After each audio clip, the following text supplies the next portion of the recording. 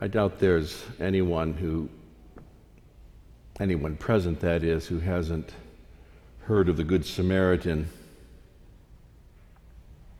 It's right up there with the story of the prodigal son, I imagine, in terms of notoriety within our culture and certainly within Christian culture. Typing Good Samaritan into my search engine brought 25 million hits, over 25 million hits. As you know, among other references, it serves as the name of many medical institutions and a wide variety of Christian organizations devoted to helping others. It's an important parable, a very important parable, one that every would-be follower of Jesus should know well, especially as it follows up this great law to love. In a sense, he told the parable as an explanation of what it meant to love.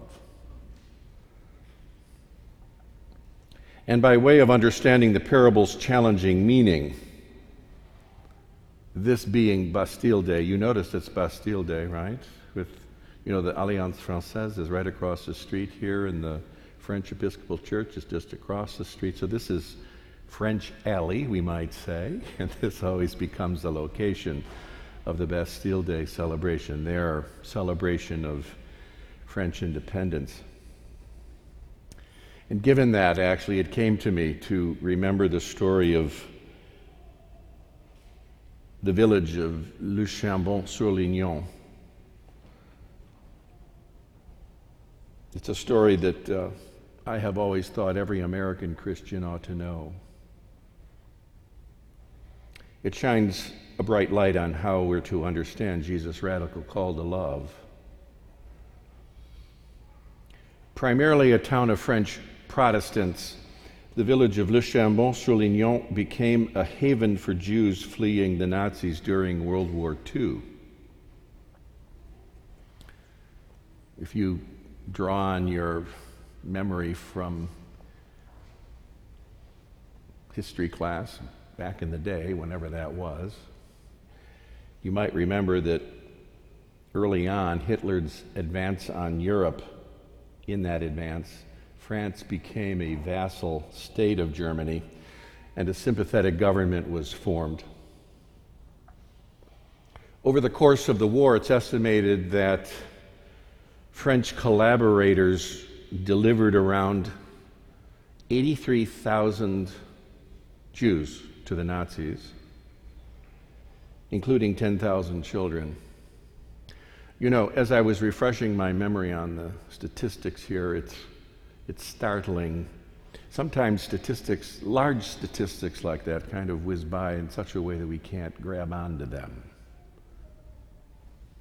But ordinary French citizens during that time frame delivered 83,000 Jews, including 10,000 children. Even now, it's the distance of 7 decades, it's hard to make sense of the numbers, and even harder to make sense of the vast number of ordinary persons who collaborated in this mass transfer. Everyday people, just like you and me. But Le Chambon-sur-Lignon defied the Nazi regime and French government, and over the course of the occupation took in 5,000 Jews, as many as the entire village population. Most homes and farms held strangers, not just for days, but for years. So deep was the villagers' humanity that it is believed that no resident ever turned away, denounced, or betrayed a single refugee. There is no record of that. They helped provide forged identity documents and ration cards, and helped the Jews over the border to safety in Switzerland. Another way to say this is that they routinely broke the law. Just hang on to that idea. Such large-scale resistance was known to the Nazis, but whenever patrols came to the village, word spread and villagers hustled the Jews into the nearby woods. One of the Chambonnais later recalled, "As soon as the soldiers left, we would go into the forest and sing a song. When they heard the song, the Jews knew it was safe to come home. This subterfuge was led by the village pastor, Andrei Trachme, and his wife, Magda. Under their leadership, villagers acted on their conviction that it was their duty to help their neighbors in need. They did not attempt to convert them, they simply saved them. Eventually, some of these residents were arrested by the Gestapo, including the cousin of Andrei Trachme, his cousin Daniel, who was subsequently put to death in a concentration camp. Loving their neighbors in this radical manner was a dangerous proposition.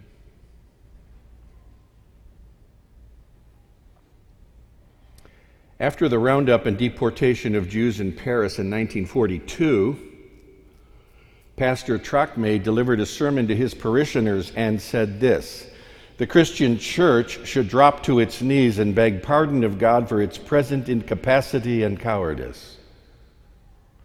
Why did he say that? Because the church was largely collaborative with government.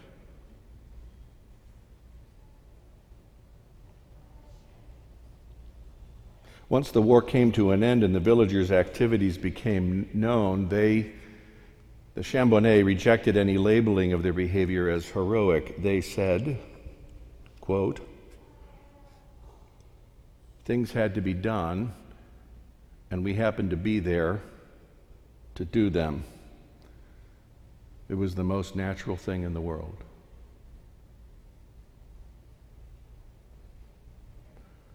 Things had to be done.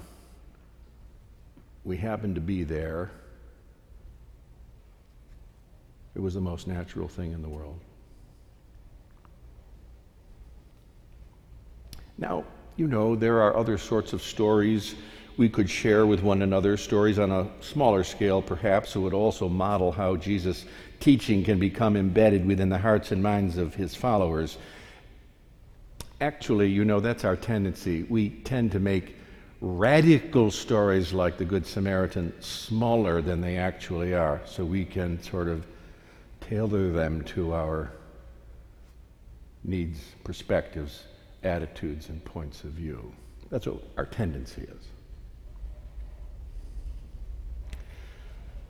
But for me, the story of Le Chambon-sur-Lignon stands out within modern Christian history. I think it bears repeating, internalizing, and teaching our children. Stories like this one, which are real, about real courage and how to love, need to be taught to our kids.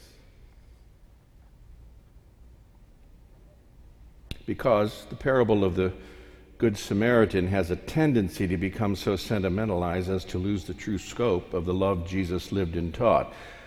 As we said, love can be reduced to a kind of schmaltzy lesson about treating people we know decently.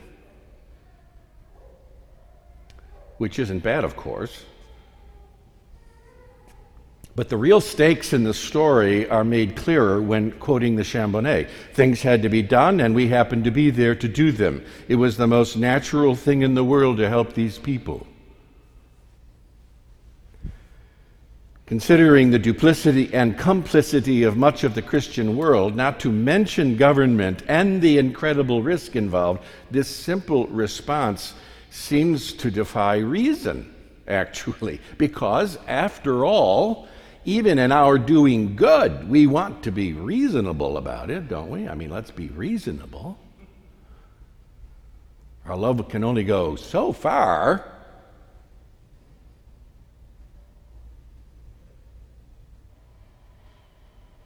Consider the lawyer's intention in quizzing Jesus. The real setup to the parable comes when Luke says that the lawyer wanted to justify himself. Oh my, does that ring a bell? Anybody here ever want to justify him or herself?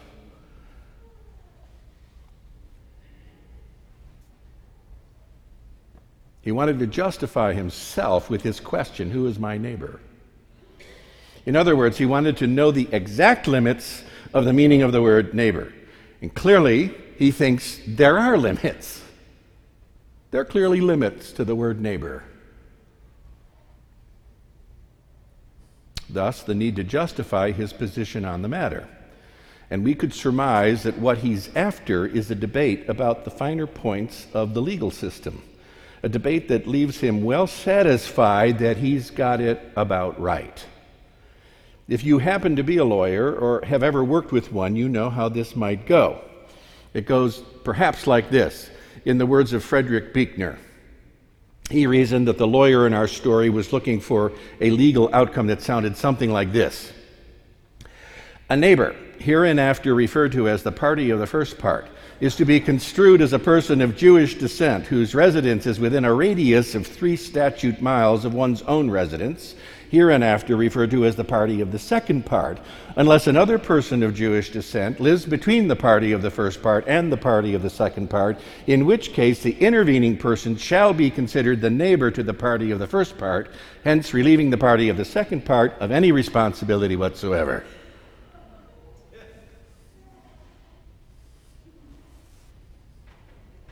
Instead of debating, Jesus told a story. Isn't that interesting? That had nothing to do with the legal system and everything to do with grace. Or we could put it this way, there was only one 2-part law that transcended everything else.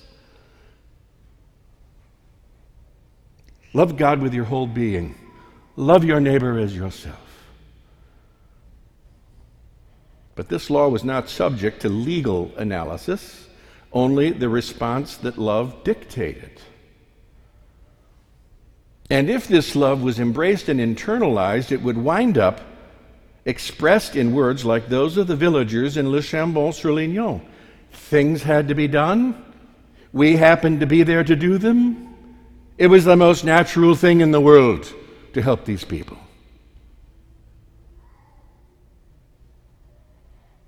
We could hear the Samaritan in our story saying something just like that had a reporter shown up at the inn to ask him about his motives in coming to the aid of the stranger on the side of the road.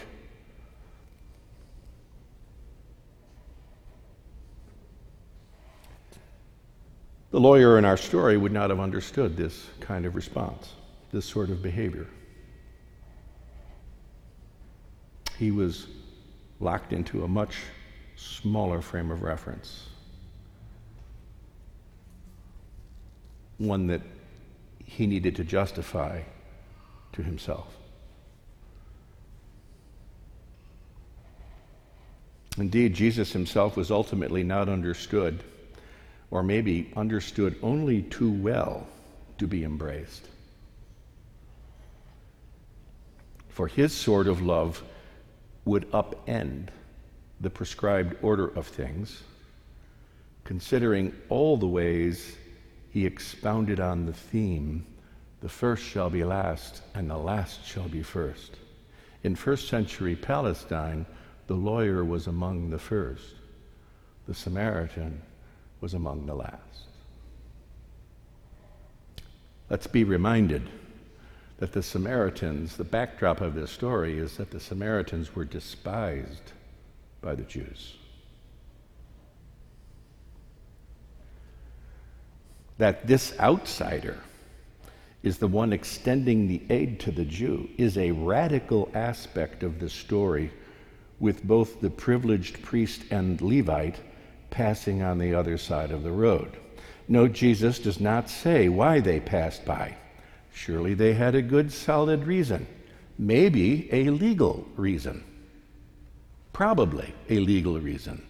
Or maybe they feared for their lives. Suppose it was a trap, or suppose it was someone other than a Jew, someone outside their tribe, some dreaded other.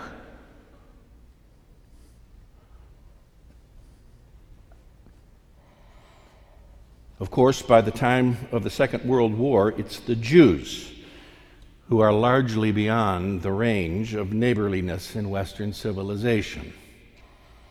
There is very much to be said about the American silence pertaining to the Holocaust as it unfolded, as it evolved in Europe, rooted in what I'm going to tell you was and is an endemic bias within Christian culture expressly, because it was Christians who brought on the Holocaust.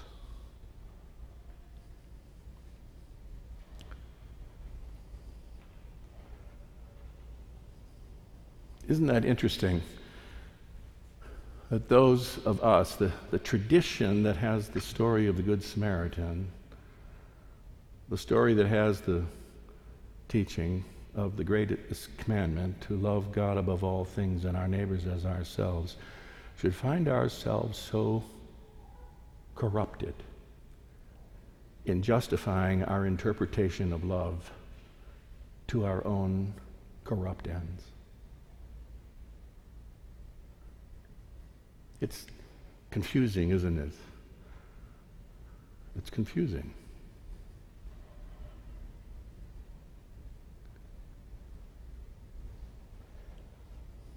Of course, this episode with the Jews wasn't the first time so-called Christian culture failed to learn Jesus' radical lessons. About 20 years ago now, I had a startling awakening about our collective tendency to miss the obvious. Turning my perspective inside out, actually.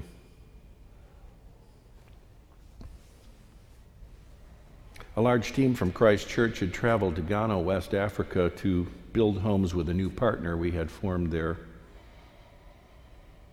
At one point in our travels, we visited the slave castles on the so-called Gold Coast of Africa. These were the points of embarkation of the transatlantic slave trade, where millions were bound and held prisoner, crammed into dank cells. I have a searingly vivid memory. It's a visceral memory, actually, of standing in the chapel of one of the castles when a cold chill swept through me as I realized the floor of the chapel was the ceiling of the men's dungeon.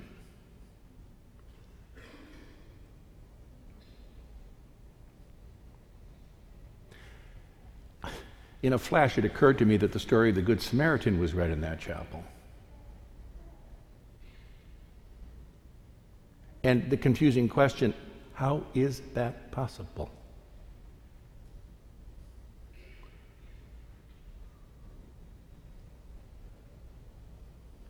Inscribed on the chapel wall, I wrote it down, was a verse from Psalm 132. For the Lord has chosen Zion. He has desired it for his habitation. And if you look that up, if you look that psalm up, you'll find that the passage continues with these words: This is my resting place forever. I will abundantly bless its provisions. I will satisfy its poor with bread.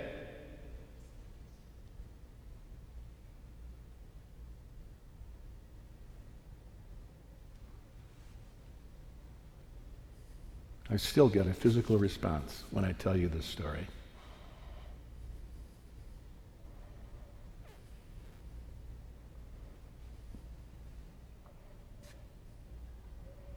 It remains one of the most powerful metaphors of my ministry.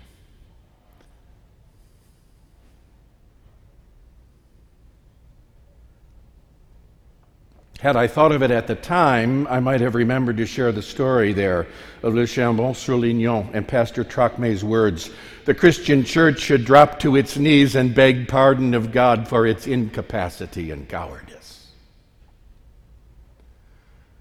Because after all, slavery was a Christian project in the West.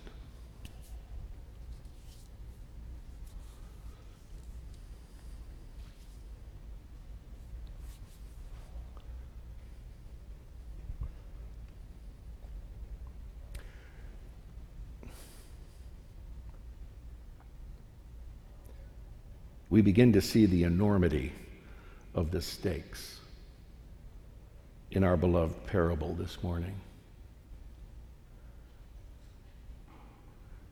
It runs the gamut from how we're going to spend this afternoon all the way through our family life and community life and church life, all the way up through our social systems and structures. It led the Chambonnet to break the law for the sake of saving the Jews. So it has personal, spiritual, social, cultural, and political ramifications. The ramifications are staggering if you allow yourself the privilege of contemplating this parable. It's breathtaking. And you begin to understand how it was that Jesus was put to death himself. It begins to, the tumblers click into place.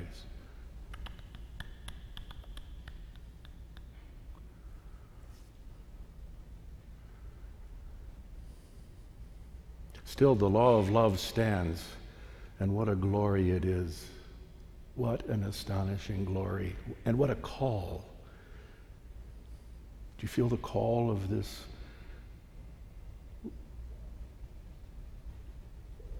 message to love as God loves? Do you feel it sort of dignifying your life, your perspective, and the lives of those around you?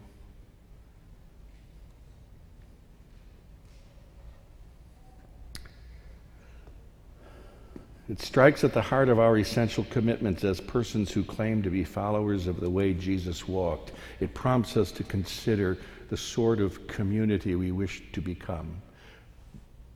Our community here in church, our community in our homes and families, our community as a nation. Here's what I hope. I hope and pray that increasingly we become the sort of family that does the work of love Jesus inspires. Remember, after the lawyer gave the correct answer about loving God and neighbor, Jesus said, "Do this and you will live." That is to say, do this and there will be life. I yearn for all of us to have this inscribed within our hearts, so that, like the Chambonnet, our response to having provided courageous and generous loving care anywhere to anyone would be like theirs. Well, things had to be done, and we happened to be there. It was the most natural thing in the world.